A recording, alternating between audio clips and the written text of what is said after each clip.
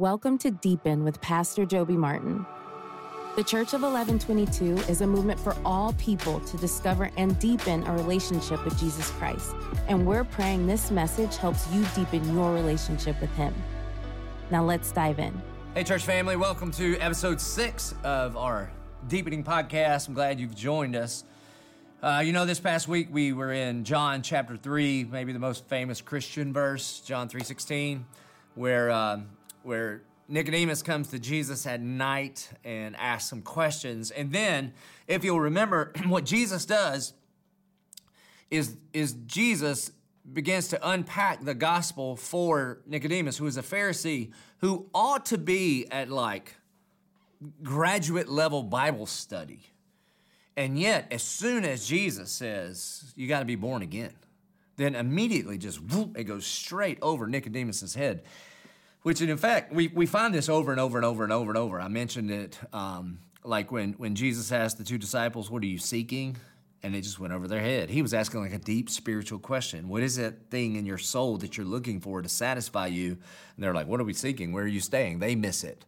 Nicodemus totally misses it. When he says, what must I do to be saved? That's what he's asking. Jesus says, you got to be born again. And Nicodemus is thinking like, bottom shelf. He's like, physical only, be born again. You mean I've got to, find my way back into my mother's womb? And Jesus is like, nope, that's not what we're talking about whatsoever. The woman at the well, the same thing. He's saying, I am living water. And she's like, water? You can't even get water. You don't have a bucket. And so what Jesus then does is he takes two Old Testament events that Nicodemus would have been well versed in, and then he uses those things that Nicodemus already knows. Abraham and Isaac and Moses lifting up the fiery serpent. Those two, and again, I don't need to repeat them because we just went over them in church this weekend, and he uses that to instruct Nicodemus, which leads us to our one another. In Romans 15:14, the Bible tells us to instruct one another. So let's just get a little bit of context here. If you back up one verse, so we'll start in Romans 15:14. Paul says this. He says, I myself am satisfied about you, my brothers, that you yourselves are full of goodness, filled with all knowledge, and able to, here it is, instruct one another. Let me ask you a question. Who are you instructing? I mean, if the Bible tells us that we are to be filled with all knowledge and able to instruct one another, then who are you instructing? Now, if you are a parent, let's just start right there. Do you realize that you are the number one instructor in your child's life? I hope and pray, maybe COVID taught you that for real, but it was true before COVID, that you are the number one instructor. And in regards to instructing them with all knowledge and goodness, then you are the number one disciple maker in the life of your child. You see, one of the things that we've done in our Western society that is no bueno is we have delegated out instruction to our kids in almost every area of their life. Now, some of these areas, it makes total sense. Like my son's on the weightlifting team, my son plays football, my son fights in jiu-jitsu, and he has coaches for all those things. And I can help him in those things because I have some knowledge in those three things because I also I used to do football and I would lift weights and do jiu-jitsu. Now, my daughter is a gymnast. Guess who can't teach her anything about gymnastics? So what I do is I take her to the gym and pay these people to teach her how to do gymnastics. Then we also take our kids to school to teach them English and math and history and all of these kind of things. And the problem with that, it's not a big deal in those subjects, but when it comes to this subject, a lot of times what we can think is that, just like I drop off my daughter to the gym to be taught gymnastics, I can just drop my kid off to the church and they'll teach them all of this stuff. Now, we will teach them that stuff, but we're just not their primary instructors, their primary teachers, or their primary disciple makers. You are. And that means you're either a good one or you might be a not good one. But you are the primary instructor, the primary disciple maker. And so if your kids are young, I think I've said this before, get the Jesus Storybook Bible, open it up, you start teaching, you start instructing. Now, And we will partner with you in our kids ministry and in our student ministry. We will partner with you to help you be the best disciple maker you can be. But it's not just with our kids. Even if you don't have kids or your kids are grown or whatever the case may be, we are still instructed to instruct one another. So let me ask you this: who are you instructing? And if you're like, well, I don't feel like I know enough to instruct anybody. That may be true. That may be true. But it's not a very good excuse. You see, think about this. Jesus discipled the disciples for how long before he put them in charge of making disciples of the whole world? 3 years. 3 years. So if you're a brand new Christian, I would encourage you, you're not quite ready to instruct one another. Although often the brand new Christians are the best instructors because they have so much zeal for the Lord. They have so much excitement. Sometimes you guys are the best instructors on what it looks like to share your faith because you're so freshly saved. You just want to share your story with everybody. But this is a little bit arbitrary. I'm making it up, but I would say if you have been a believer for 3 years and you are not instructing other believers in what it looks like to be a follower of Jesus Christ, then you're not doing it right. Which is, by the way, why I tell everybody at our church, you got 3 years to go on a mission trip or you're doing it wrong. And I have even been as so bold to say as you got 3 years to go on a mission trip or get out. And people get mad at me about that. Well, I don't care, because listen to me. I'm not saying you're not a Christian. I'm just saying what we do as believers is we follow in the footsteps of Jesus. And what Jesus did is Jesus made disciples for 3 years. He's crucified, dead, buried, and before he was ascended to the Father after his resurrection, he said, therefore, go and make disciples, instructing them, teaching them to obey everything I have commanded you. And so he instructed them for 3 years, and then he sent them out as the instructors everywhere they go. Now, you may do that in an official role like I do, but I don't think this is what Paul is talking about in the book of Romans. He's talking about people within the church instructing one another. You see, and ultimately what Paul is saying is, good job, church in Rome, because don't you remember the Great Commission?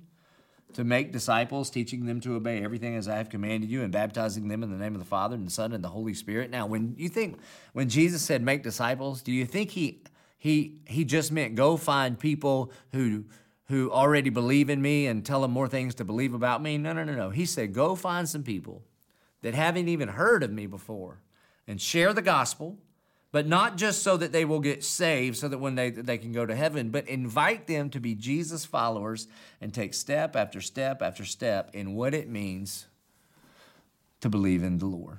And then Paul goes on to say this, but on some points I have written you very boldly by way of a reminder. Listen. As an instructor in the Bible for many, many years, do you know what it means most of the time to instruct people? You rarely share with them new information. You almost always just remind them of some things that they already know. One of the places that you could do this is in a disciple group.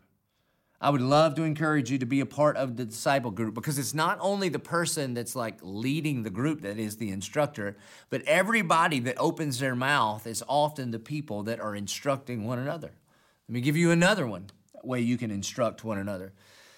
If you've never been baptized as a believer, you should take a step and get baptized. And let me tell you why. You say, what does that have to do with instructing one another? First of all, physically, you instruct us all by proclaiming that Jesus Christ is your Lord and Savior, and you demonstrate what it looks like to be buried in Christ and resurrected to newness of life. And you have this incredible opportunity at our church to share your testimony on camera, and we will show it at service or show it online. And I can't tell you the number of times people have sat through my incredible Bible teaching, but the thing they really were spoken to by the Lord in was your testimony. So, instruct one another. Paul says, but on some points I have written to you very boldly by way of a reminder, because by the grace given me by God to be a minister of Christ Jesus to the Gentiles in the priestly service of the gospel of God, so that the offering of the Gentiles may be acceptable, sanctified by the Holy Spirit. In Christ Jesus, then, I have reason to be proud of my work for God. You see, what he's saying here is Paul is saying, I am proud of my work for God, not because of what I have done, but because what Christ has done through me. And the fruit of what Christ has done through me is that you are instructing one another. He says, for I will not venture to speak of anything except what Christ has accomplished through me to bring the Gentiles, that's people far from God, to obedience by word and deed, by the power of signs and wonders, by the power of the Spirit of God, so that from Jerusalem and all the way to Illyricum, I have fulfilled the ministry of the gospel of Christ. And thus I make it my ambition to preach the gospel, not where Christ has already been named, lest I build on someone else's foundation. So, here's what a part of what Paul is saying. When Paul says he has fulfilled the ministry of the gospel, that doesn't mean that every person on the planet is now a follower of Jesus Christ. It just meant that he has fulfilled his part in the ministry of the gospel. And his part was to plant churches and to raise up or disciple people that made disciples, that made disciples, that made disciples. So once again, who are you discipling? Who are you instructing? And again, if you say, well, you know what? I don't feel like I know enough to instruct anybody. Well, then learn. Because here's what happens. You learn the things that are important to you. There's all kinds of things at work that your boss tells you that are important, and guess what you do? You become an expert in those things. Where your boss, our Lord and Savior Jesus Christ, has told us that it is very important. In fact, it is the great commission that we are to therefore go and make disciples. And here's what I can tell you from firsthand personal experience. You want to grow in your faith? You want to grow in your wisdom and knowledge of the Scripture? Then you pray for and you engage with your one more. You get in a disciple group and you begin to think, okay, if given the opportunity, not from a place of ego, but from a place of humility, when the opportunity arises, I'm going to try to instruct one another towards gospel living. Because here's what happens. When you know that you have to answer questions, when you know that you don't have to just read the Scriptures for your own edification, but you've got to try to understand it enough that you can instruct one another, then that's when you start growing. A catalyst for your own deepening with Jesus Christ is the mantle of leadership of trying to instruct somebody else. One of the ways I like to say it around here is the best way to deepen your relationship with Jesus is help other people discover theirs. In fact, if you look through all of the New Testament, anytime the disciples got hyper-focused on the inside, on themselves. I mean, think about Mark chapter 9. This dad brings a son to Jesus, or to his disciples, to heal him. And they couldn't heal him because they get in this denominational argument. You see, they were just focused on themselves. There was a time in Matthew chapter 20 where two of the disciples, the sons of Zebedee, send their mom to Jesus. And they say, hey, see if we can be like on his right hand and on his left hand. They got real insider focus. And every time that happens, Jesus would admonish them. He would rebuke them. He would say, how dare you? This is not how it works. But you know when the disciples got encouraged, they got high-fived, they got way to go from Jesus? It was things like the feeding of the 5,000.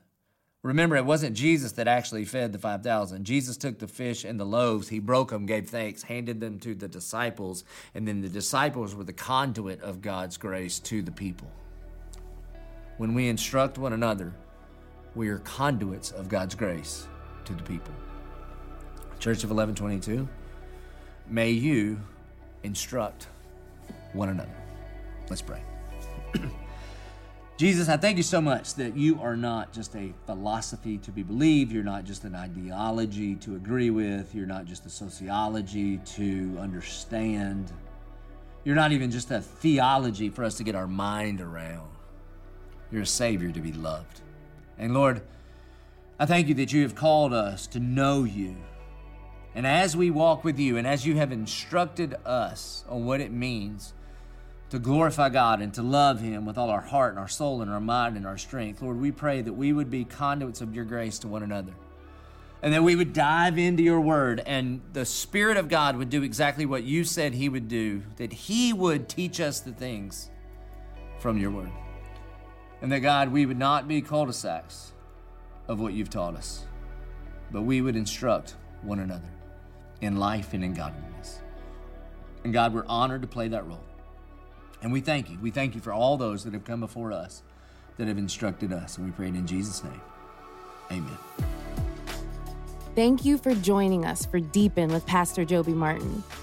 If you're looking for additional resources to help you further deepen your relationship with Jesus Christ, visit coe22.com/resources. We're praying this message you heard today helps you experience God in a unique and fresh way. And as always, be free.